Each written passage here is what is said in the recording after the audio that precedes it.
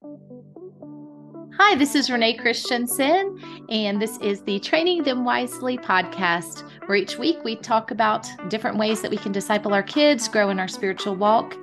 And I am the author of Training Them Wisely, Discipling Kids, my new book that is out on Amazon. So if you haven't already, I hope that you will head over there and check it out.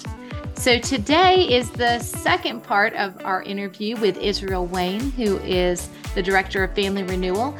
And I really enjoyed listening to him before. We ended up talking so long that it's taking up 2 episodes. And so I'm excited for y'all to get to hear what he has to say again today. Israel Wayne is a father of 11 who is passionate about defending the Christian faith and developing a biblical worldview. He is the director of Family Renewal and author of the books Raising Them Up, Parenting for Christians, and Pitching a Fit, Overcoming Angry and Stressed Out Parenting, among others. More information may be found at www.familyrenewal.com.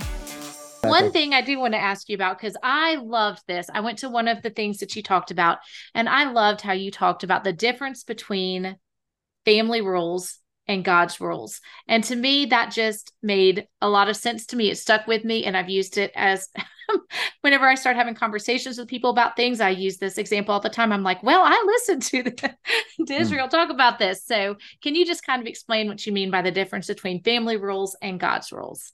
Well, I think where that originally came from in my own thinking was I often say that the Bible describes the path to heaven as being a narrow road, right? Mm-hmm. But on either side of the narrow road is a ditch. And as Christians, we like to careen from one ditch to the other. I don't know why we like to spend most of our path to heaven in a ditch. And so one of the ditches that we have within Christianity in America is worldliness. And I think it's the dominant ditch of Christianity today, that we love the world, we love the things that are in the world, and First John tells us that if that's true, the love of the Father is not in us. Mm-hmm. So that's a huge problem when we just are saturated in the things of the world, love the things of the world. But so in order to compensate for that, a lot of people think that the antidote to worldliness is legalism. Mm-hmm. Exactly. And it's not. The antidote to both worldliness and legalism is actually holiness. Some people think that, holiness is the antidote to worldliness, which equates or equals legalism. It's not. Holiness is actually the antidote to legalism as well. And so we careen over here into legalism. And so we make up all kinds of rules. So when we say legalism, there's a lot of definitions that we could give to that. One definition that's very common is people say legalism is trying to earn your salvation through your own good works. Mm-hmm. And that can be, I think, a working definition of legalism. But when I use the term, I'm usually referring to someone who has a whole list of man-made rules and laws that they elevate to the same authority as God's commands. Mm-hmm. And the Pharisees did this, right? Yes. Where they had their own man-made rules, and they tried to impose their man-made rules on Jesus. And Jesus was very much about obeying God's commands, but not so much about obeying all their man-made rules. And so what the libertine parent does is says, well, I don't want to be a legalist, so I just won't have any rules for my child. We just won't have rules. Well, that creates worldliness, mm-hmm. but it also creates chaos and a bit of anarchy in your child. And so that's not good. But then the parent who leans towards legalism and wanting to keep their child from sin sometimes thinks that they can keep their child from sin by creating a whole host of do's and don'ts. And so what I've found is that in a lot of situations, you can't avoid having rules. You have to have them. They're just there. So you have to decide what clothing styles do you let your children wear, what foods do you let them eat, what games do you let them play, what books can they read, what movies can they watch, what kinds of sports activities can they be involved in, who can they hang around as far as friends. You have to make decisions, right? You do. Mm-hmm. And so you might be loose on those decisions, or you might be conservative or strict.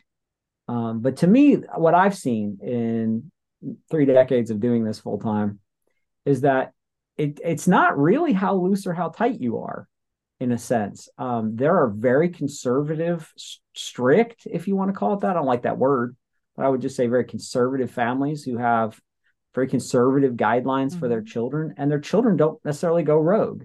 Yeah. I don't think that's the problem. The problem is when your child gets confused about the difference between your man-made rules and laws and God's commands. Yes. And so we have what we call house rules, and we teach our children that these are our house rules, and we try to give them our rationale, what our thought process or logic is behind it. And for me, the standard for decisions that I make, I try to make, if there's not a command from God, I mean, like there are commands of God, like don't kill, don't commit adultery, don't steal. Like those are really easy to Yes. know what's right and wrong. But, can we play this video game? Can we watch this PG-13 movie? Can we go to this concert? Can I wear this outfit? You don't find Bible verses on those things. You have to use wisdom, right? So the more that we as people, and particularly in this case, us as parents, know what God is like, the more we know his nature and his character, the better we're going to be at discerning whether or not this choice is consistent with his attributes, and whether this would be something that would bring him pleasure or whether this would be displeasing to him. And so we want to try to explain to our child, okay, we've decided not to allow you to go to this PG-13 movie. Here's why. Here's our concerns. This movie takes the Lord's name in vain. It has these 2 sex scenes in it. It's got a ton of gratuitous violence. And the overall theme of the movie is nihilism and despair. So this just doesn't feel like this is going to be beneficial for your Christian growth, right? Yes. Try to explain those things. But I think on a lot of the house rules, you have to explain that your standards on certain things are not necessarily God's commands, and they're not necessarily universal for all families. And so one silly illustration that I use for our family is that at our home, we don't allow our children to drink caffeine. And the reason that I don't allow my children to drink caffeine is because when some of my children drink caffeine, I no longer like them. and I want to like my children, right? And so we have just found that things go a lot better for all of us all the way around. They're better children and I'm a better dad when they don't drink caffeine. That's not God's command.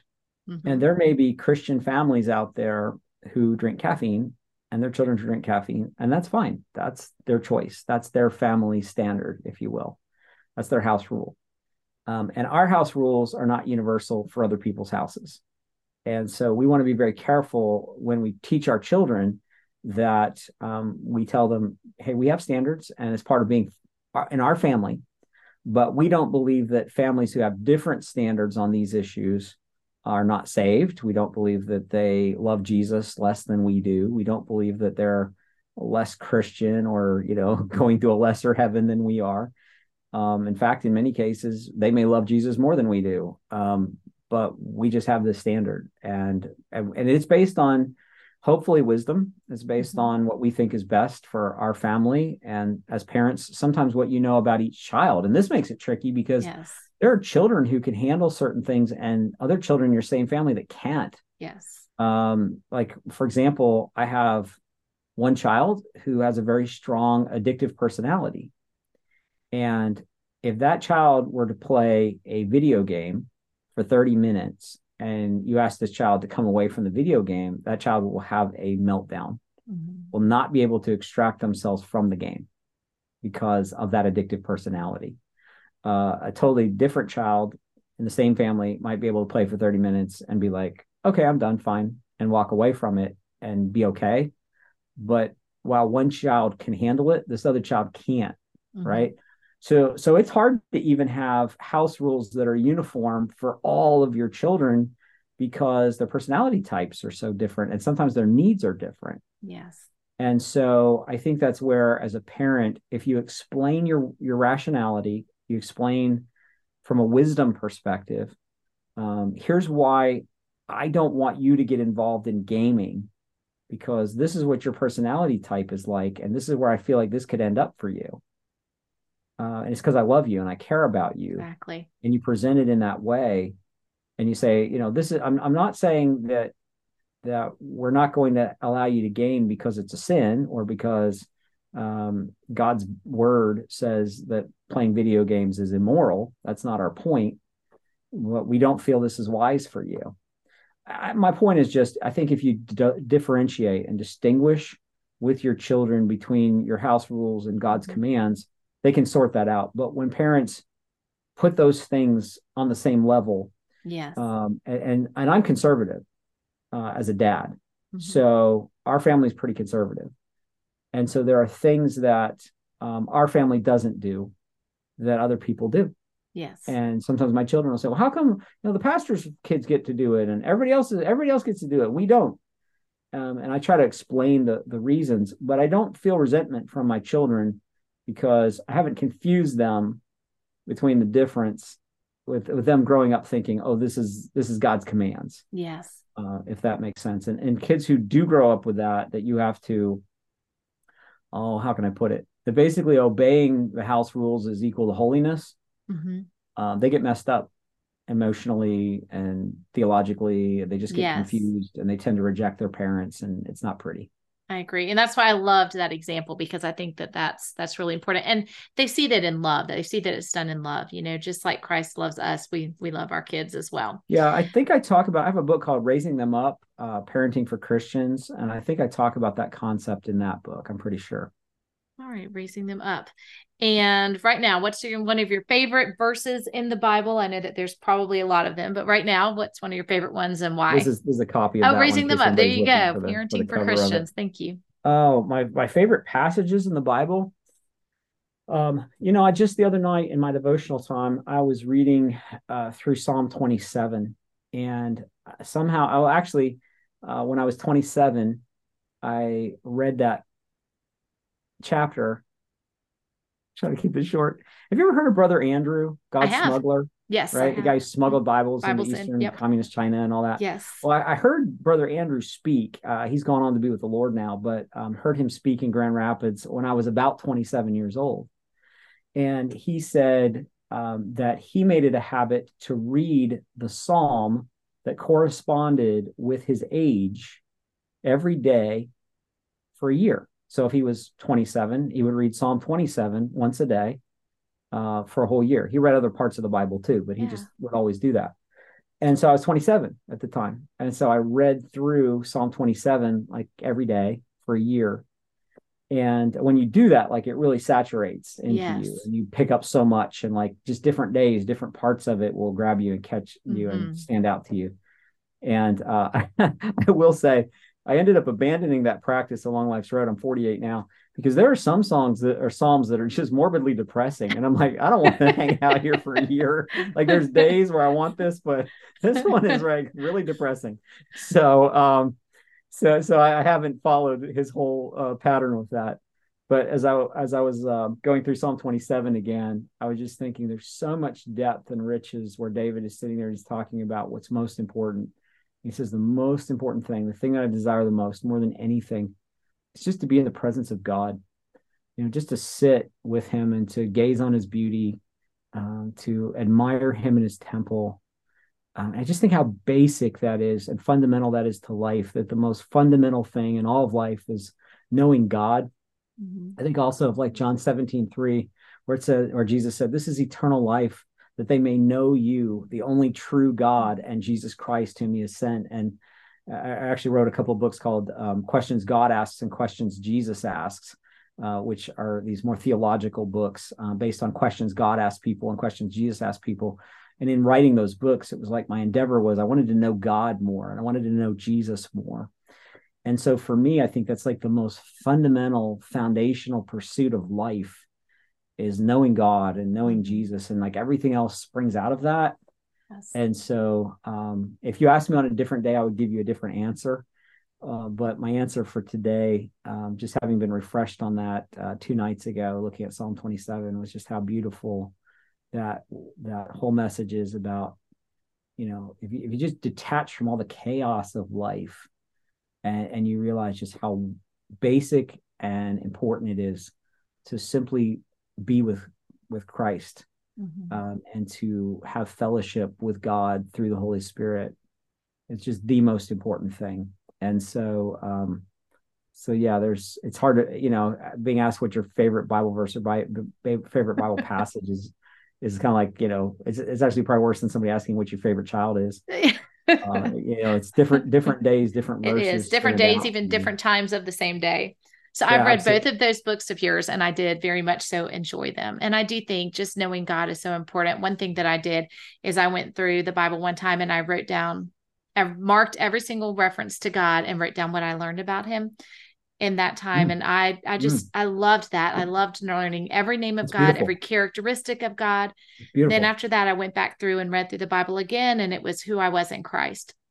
And that's actually the last chapter of my book, because I think so much if I know that truth of who God is and who I am because of him, it helps with all of the lies that you get from society. It helps with Yes. your biblical worldview, which is what we need. And as I work with teenagers in the community, the lies and self-worth versus because you're looking at yourself differently, but to actually instead realize who you are in Christ and that that's your true identity, So true. it completely changes who you are. And so, yeah, I love both of those, but I And enjoyed reading both of your books. some of my favorite books are books like Knowing God Mm-hmm. from J.I. Packer, Desiring Love that God one. Yep. Love from that one. John Piper, The Knowledge of the Holy by A.W. Tozer, Yes. Attributes of God by A.W. Pink. I'm doing The Holiness of God by R.C. Sproul. Mm-hmm. Love that one. And like when I think about like some of my favorite books, and I'm like, well, what do these books all have in common? Even like Experiencing God by Henry Blackaby. Mm-hmm. It's like, what do they all have in common? Well, it's about God, God. right? And can we know Him more? And so I find that to be kind of a theme Yes, about my life is probably especially as I get older, that everything flows from that.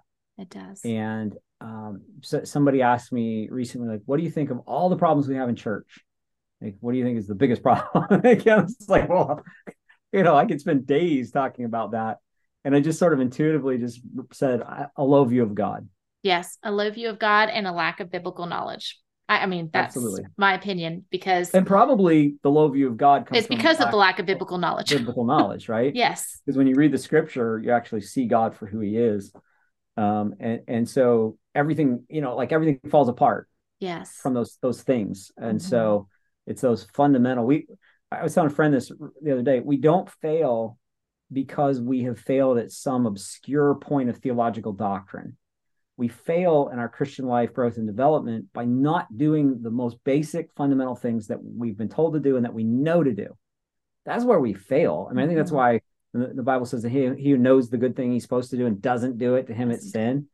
sin. Um, and I was telling my friend, I said, I have this weird hobby where I like to search for the interview with the losing coach after a major sports game, which is a weird hobby. That is. But I don't know anybody else that does that. But what fascinates me is I've listened to hundreds of them now, and there's only ever been one post game interview with the losing coach, and it's always exactly the same. And they say, "Coach, you guys got killed out there tonight. What went wrong?" And they always say the same thing. Well, we didn't execute the fundamentals. And that is exactly where we fail in our relationship with God. It's where we fail in our marriages. It's where we fail in our parenting. It's where we fail in church. Mm-hmm. Is that there's basic fundamental things that we know we're supposed to do and we don't do it. Yes. And things go haywire. And then we're all like, oh, I don't know what happened. When I was 3 years old, we had this little song in Sunday school, this little ditty that we sang. And it said, read your Bible, pray every day, and you'll grow, grow, grow. You know how they put these things, these simple little Yes. kid But songs. it's true. I'm 48 years old now, and I'm like, gotta That's preach, right. you know? Yes. And yet, why are we not growing spiritually? Why are we not becoming disciples? Why are we not maturing? Why are we not experiencing sanctification in our Christian life? Mm-hmm. Why is the church stuck? Why is it plateaued? Why is it worldly and carnal? And well, we're not doing the basics. We We aren't. don't do the And that's stuff we learned so at 3 in true. Sunday school. So true. So this is not a study, but I've asked about 1,000 people in the past few months as I've been teaching on prayer, how long they can pray, sit down and Mm, pray. And the mm, answer is 3 to 5 minutes. That's what I mm. get across the board with people in the church. And I'm like, that's right there is a problem. You know, if we can only spend 3 to 5 minutes talking to God, who that needs to be our relationship with him. And if our version of reading the Bible each day is one verse and hearing what somebody else has to say about that verse rather than actually reading the scripture, then that needs to change. And that's really what my focus is as I teach my classes and as I've written this book. That's just, yeah, if we could read the Bible and pray. And as you read the Bible, you can't, you want to talk to God so much more. You want to have that. And the number one thing that I tell people to pray for whenever I teach them is just pray that God will increase the desire for you, that he'll be the number one desire in your heart always. And that's a prayer God wants to answer. The thing is, we can go to God and we can ask him to help us in this. We can ask him to help us pray more. We can ask him to help us in our prayers. We can ask him, we're supposed to ask him to help us to understand his word and to desire to read it. And he'll give us that desire. I did that. I prayed that whenever I was 28 years old. And I just felt I had read my Bible. I had quiet times my whole life. But whenever I was 28, I was like, no, I want to know God's word. I don't want to be deceived, and I want to truly know it. I want to study it. And I prayed that he would put that desire in my heart. And every day since then, I have jumped out of bed, excited to spend time with God.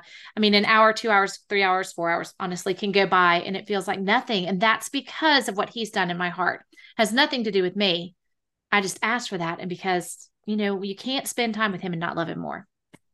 So that's so true. And I think reading biographies and books of great Christians from the past, I've benefited so much from that in my life, and I would encourage other people to do that too. So books like Revival Praying by Leonard Ravenhill, with Christ in the School of Prayer by Andrew Murray, anything by E.M. Bounds on prayer. Charles Spurgeon had some great things he wrote on prayer. Reading about people like John Hyde, Praying Hyde, just so many. Eric Ludy has a good book called Wrestling Prayer. There's just so many books that I love reading on those topics. And I think in terms of spiritual disciplines, of all the Christian leaders that I know, that I ask them, what's the most challenging spiritual discipline for you? It's always prayer. Yes. I've never had anyone tell me something other than prayer. They're like, that's the one I struggle with the most. In my life, that's the one I struggle with the most. Everyone I know, that's the one they struggle with the most. And yet, you read like George Whitefield when he said, whole days and weeks have I spent on the ground in prostrate in silent or vocal prayer. Yes. So many of these Christian leaders, D.L. Moody, on and on. There's a great book on prayer by R.A. Torrey, who was, a coworker with D.L. Moody. I have this hashtag I use on social media all the time, read old dead guys. Because so many of those, I like that. those guys, they knew God, yes, and it's different than a lot of the pop Christian authors today. Yes. Where, what they write's not always bad or it's not always wrong, but it's not deep. Yeah. It's just super shallow. Yeah. But a lot of those guys, they really knew God in a profound way. And so reading their biographies and reading those books are immensely helpful for me. It challenges me. John Wesley, you read his spiritual devotional life, his commitment that he had to, rising at 4 a.m. every day of his life. See, just practices like that you're able to see and to see their, yes, I love that. And my dad, he is very much so a prayer warrior, always has been. And he has always prayed for hours and he'll stay up all night praying. And he leads the pastor's prayer retreat every year in our state. And so I've had that example modeled for me from childhood of the importance of prayer. Wow. And I've seen him praying for hours. And so to me, I've seen the power of prayer over and over again. And then you see it historically, like you said, through all of these people, but just, being able to spend more time in prayer, and it makes a big difference. And as parents, discipling our children, spending that time in prayer for them, as we're doing this, so that we know what to do, because they're all so different, like you said. Yeah, for sure. And I think before we came on the air, we were talking about how we're parents now of adult children.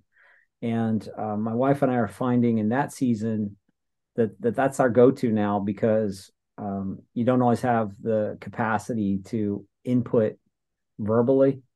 They're adults and they are making decisions, and they're even not in proximity Just example, my oldest son and my 14-year-old were coming back from a Bible quiz tournament this last weekend in Washington State. They were in Seattle. And my son has 2 states that he hasn't been in the continental. My 23-year-old, he's traveled with me a lot on the road, and he got a rental car. He wanted to drive all the way from Seattle back home to Michigan. And I didn't understand the dynamic, but he wanted to do it in 2 days because he had to get to work on Monday. This is the insanity of being 23. You know what I mean? Like at a certain point, wisdom sets in. I don't know when that is, at 30 or sometime. And you're like, no, that's stupid, man. I'm not doing that. So he just thought, well, I don't need to sleep. I'll just drive nonstop for 48 hours. And of course, I found out about this. I'm like, you did what? But anyway, somewhere in Montana, he lost cell phone signal and spent like, a day with no cell phone signal. My wife's freaking out. She's like trying to call him, trying to text him, and she's like coming to me. She's like, even in the middle of the night, honey, he's not answering his text. His phone seems to be off. There's probably a problem. What can we do? Who should we call? What can we? I'm like, honey, he's fine. Well, how do you know he's fine? He's not calling. I can't get a hold of him. And I'm like, just pray. Let's just pray. He's fine. Let's just pray.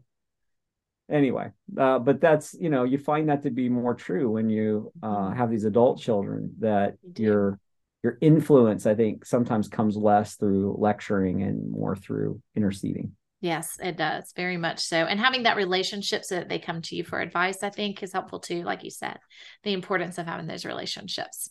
So where can people find you if they want to hear you, learn more about you, find out about your books, etc.? Where should they look? Well, our ministry's website is familyrenewal.org.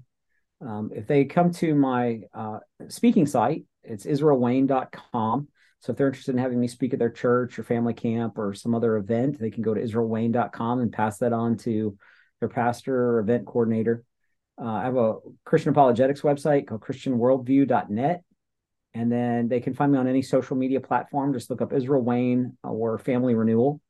And then we have a podcast that's called Family Renewal, and they can find that wherever they listen to podcasts, or on YouTube. They can look up Family Renewal Podcast and subscribe to it there. And then if they want to get on our email list to know where we're going to be speaking, like particularly if we're coming to their area, I do a lot of free seminars around the country. They can go to familyrenewal.org/subscribe and sign up on our email list. So we would love to connect. And then if they have personal questions, best way to reach me, honestly, is private message through Facebook Messenger. Sometimes my emails get buried. And so if you use Facebook, that's probably the best way. Just send me a private message on Facebook Messenger, and I'll get back with you. Great. Well, thank you so much for talking with us. I really appreciate it. It's been a blessing. I appreciate you inviting me on your podcast.